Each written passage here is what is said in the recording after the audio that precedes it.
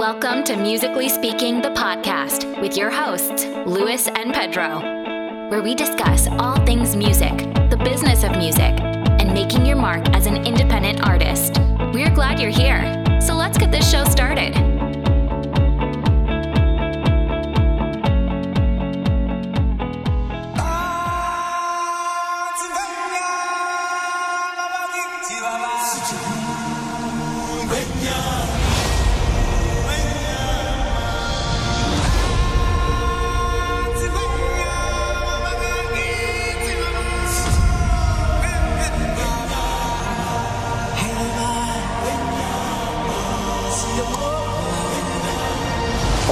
Welcome to another episode of Musically Speaking, the podcast. My name is Pedro. And my name is Luis, and I'm super excited. But, yeah, I know it's a little too early for that, right? We just started the podcast. How can I be so excited? No, this is, well, I guess for folks who aren't super familiar with how we do things, we like to chat a little bit before we start the podcast because we want to know what we're talking about. Yeah. So we do a little offline conversation, and I'm going to be honest, this is one of the first times that I've seen Luis so excited about a particular project, that I wasn't excited about. Usually we're kind of on the same wavelength. Yeah. But it was so fun to see you really bring up this movie, this movie and the soundtrack and everything. And don't get me wrong, I am a fan, but you really seem super hyped about it, not just in a way that is cool, but it also gives me, a feeling that I want to be involved in it too. And of course, it's about a big movie that's coming out from Disney. The Lion King! Yes, right. baby. Yes. The Lion King. And who doesn't love The Lion King, bro? Come on. It is my childhood. Forget childhood. I mean, I think originally it came out like in 1994. 1994, animated motion picture. Groundbreaking. Huge hit. The songs are classics. Elton John, of course, helped write along with Tim Rice. It's a Broadway show now. Mm-hmm. They had a cartoon, a spin-off cartoon. Timon and Pumbaa had a spin-off cartoon, which was hilarious. That's right. I mean, Disney made like $10 gajillion off of this thing. And they started with kind of the Jungle Book and Dumbo and some of these other movies, kind of making real-life recreations of these animated movies. And this one is not exactly a real life because you can't really do that. These are animals, but it's like super realistic. And yeah, definitely not animated. It's just the new wave of animation, which makes it so realistic. I can't think of the term right now, but basically it's like if animals could do what humans were doing or what the cartoon was doing, that's what it looks like. It's like they're moving and talking and doing all these things, but it looks lifelike, and it's pretty neat. And it's a little more adult. Obviously, you're catering to a little bit of a different audience with this remake, and it's longer than the original, and different. That's the key. It's different. You're not going to see a rehash of The Lion King. Yeah, and not only due to the animation, but I mean the biggest part.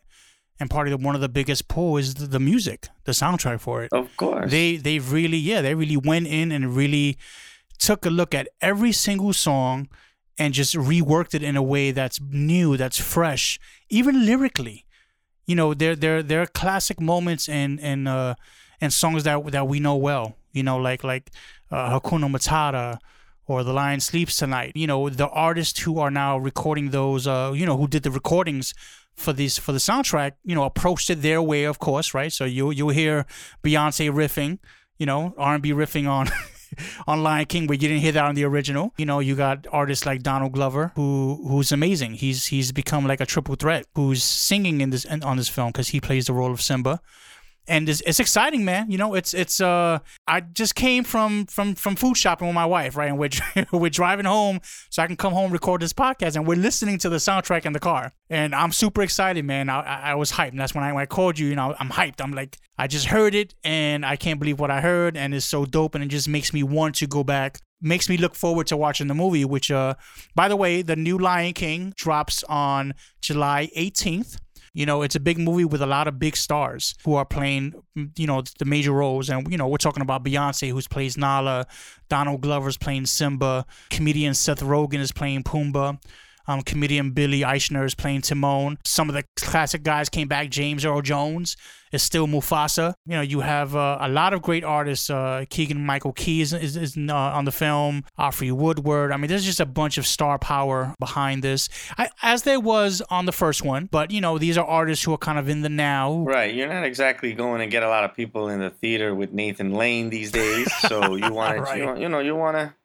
you want to switch it up a little bit. And I do like that they really incorporated a lot of folks who are somewhat modern, contemporary. I mean, anytime you add Beyonce to any sort of project, you know that you're going to have legions of fans looking to be involved and watch or listen.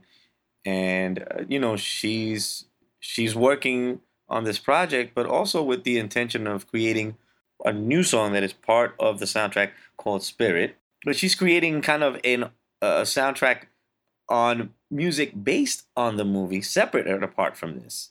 Yeah, actually, it's a full album. So she is releasing an album, her own album, called The Lion King: The Gift, which is going to accompany the release of the movie and will include her new single Spirit. And Beyonce, true fashion, you know, she's taking advantage of the opportunity as she should. Yeah, and I think that we cannot discount how Prince was kind of the catalyst to do something like this. You know, when Batman came out, Warner Brothers and the folks involved with Prince were like, hey, this is an opportunity to create some music with a movie and sell some albums, get you involved, and kind of have everybody work together for the common good. And Prince was like, okay, I mean, I have about 100 songs in the vault here. Let me see what I could work with. And it worked out great. Yeah. And it became a big deal. I mean, there were always, in my opinion, especially in the 80s and maybe late 70s, there were always songs. I mean, Saturday Night Fever is separate and apart, but there were always songs that, you know, hey, that's from that movie. There was always like the title song, that one song. But it was very hard to create a whole album that gave you an essence of a movie in a way that Batman was. And not only that, but all those songs Prince already made. So Beyonce's kind of taking that to another level and kind of using that as a platform and saying, hey, I'm in this movie, I'm involved in this.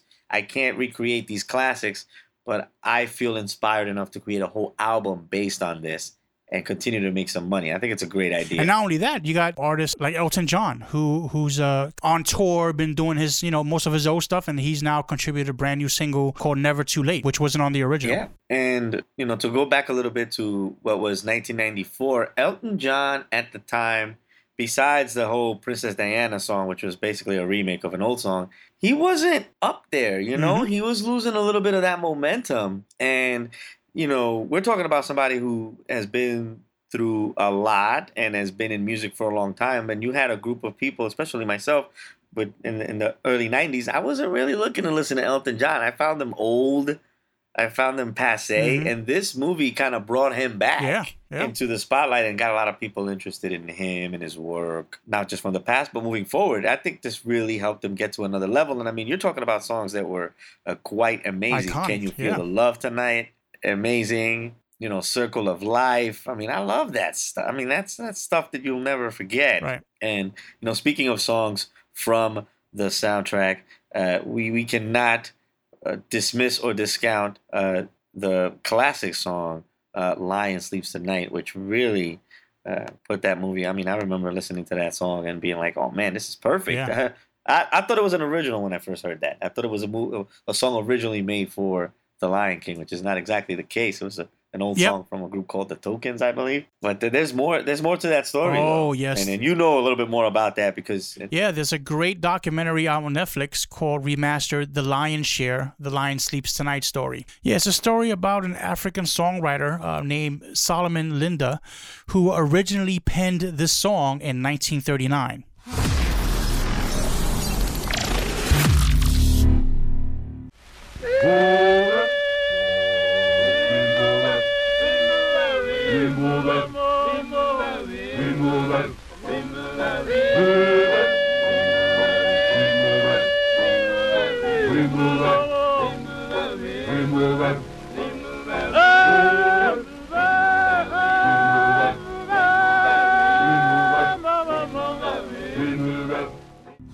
The original title was Mbube. It later went on to morph to other titles as the song kind of made its way through different artists. At one point it was Wimoe, and then finally it became The Lion Sleeps Tonight. The core point of the story is that in 1939, the original songwriter Solomon Linda failed to register the copyright for the song. So the song was without copyright for many years as it made it through the hands of different artists and kind of took a life of its own. When he was finally in position to apply for the copyright, he struck a deal with a local publishing company out there who went ahead and was able to apply for the copyright for the original Mbube, which is what he owned.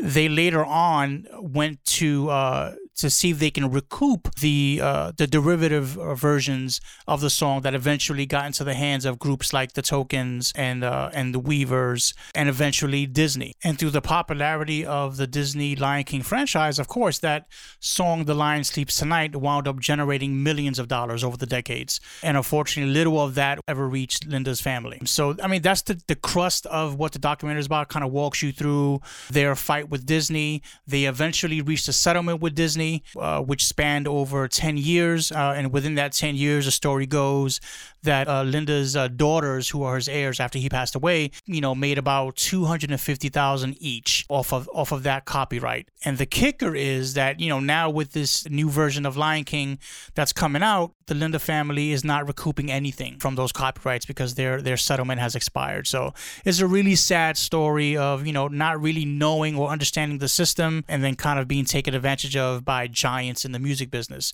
Who's bigger than Disney? Disney has tons of money, tons of lawyers, and they'll squeeze you until you give in. And that's kind of what happened in this situation. The family had to give in because they couldn't afford to fight Disney. And, they got a small, tiny, minute piece of the pie while this song continues to make millions of dollars. And who knows now with this retake of The Lion King, who knows how much more money they're going to make. So again, the whole point of this also, and why I wanted to share it is it's important for artists to really take copyright seriously, understand its worth. It's worth its weight in gold. Copyright is the core, the essential moneymaker in the music business. That's where the money's at. And as long as you protect your copyright, you understand how it works.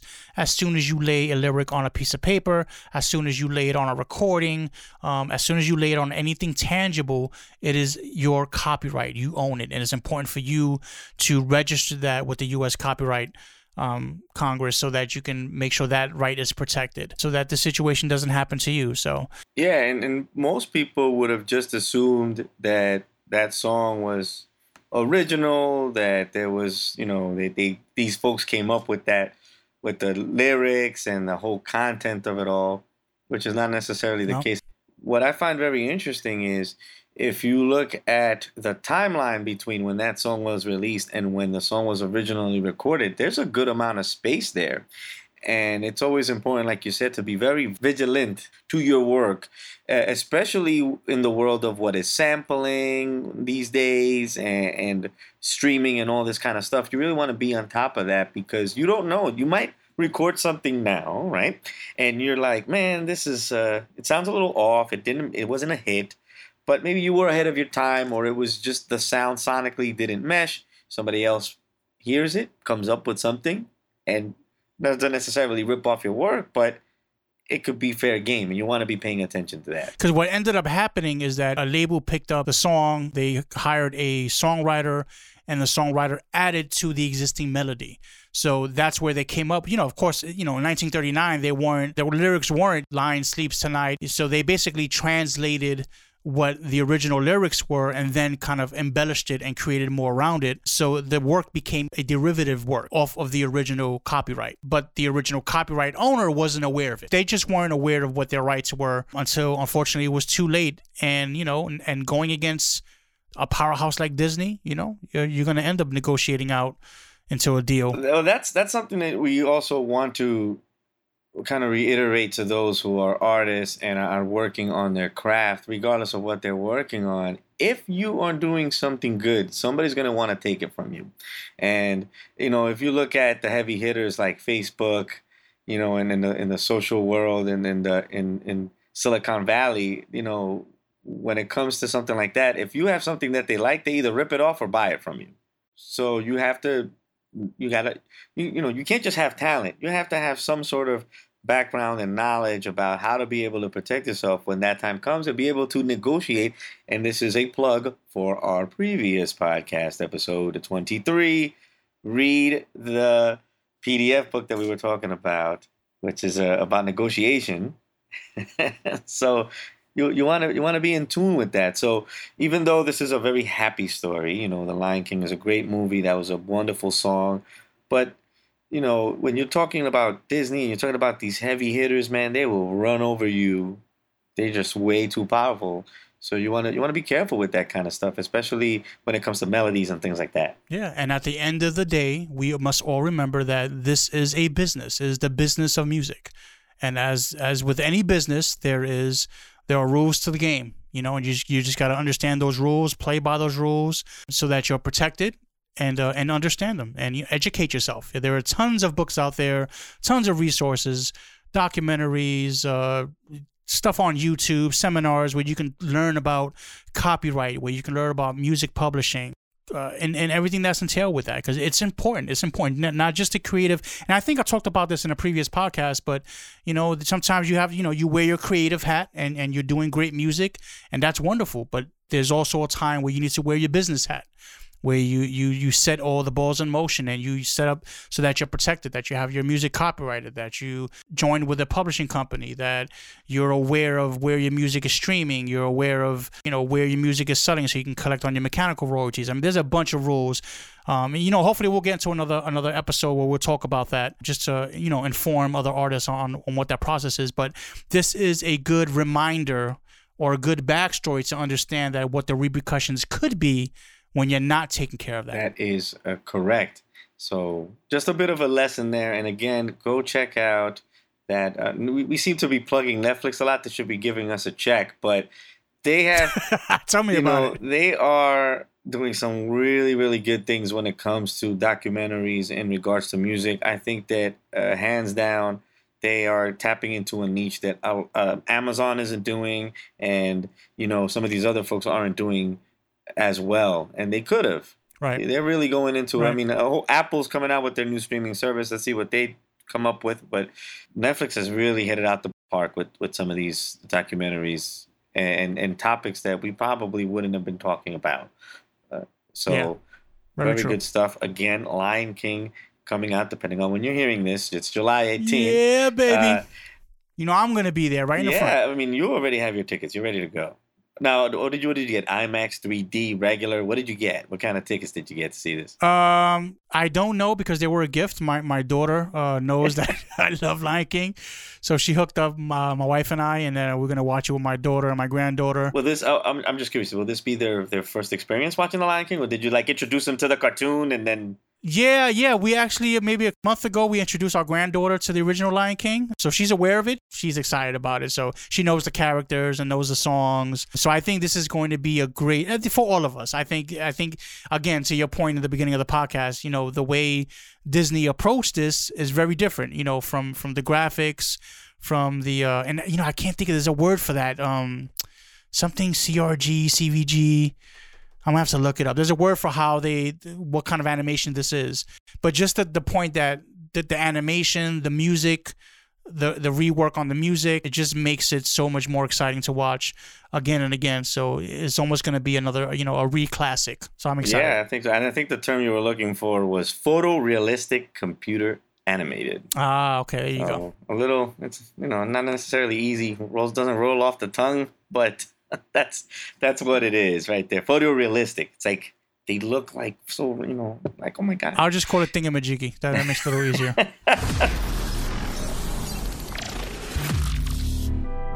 Music, books, podcasts, articles, just the good stuff. From their library to yours. Musically Speaking recommends.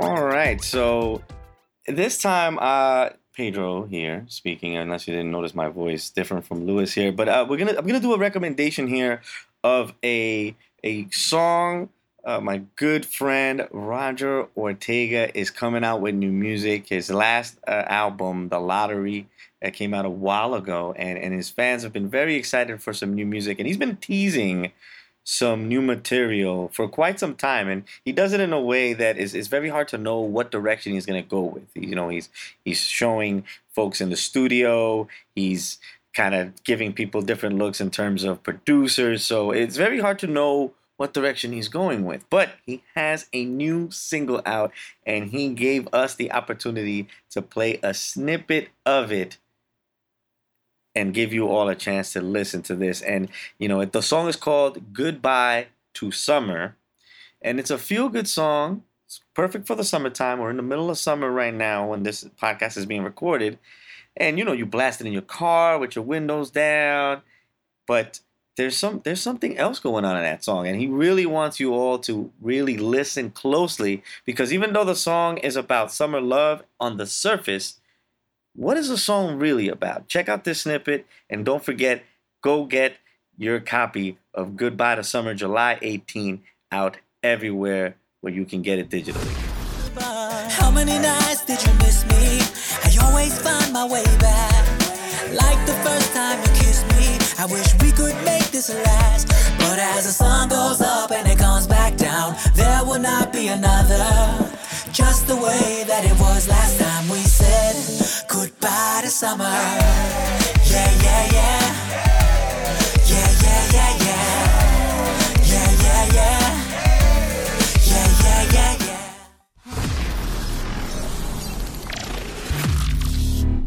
Well, cool. That concludes another episode of Musically Speaking, the podcast. Hope you love the content. Please be sure to share, to like, to comment, to subscribe, and we'll catch you on the next one. Peace. Thank you for tuning in to Musically Speaking with your hosts, Luis and Pedro. Be sure to visit musicallyspeakingpodcast.com for show notes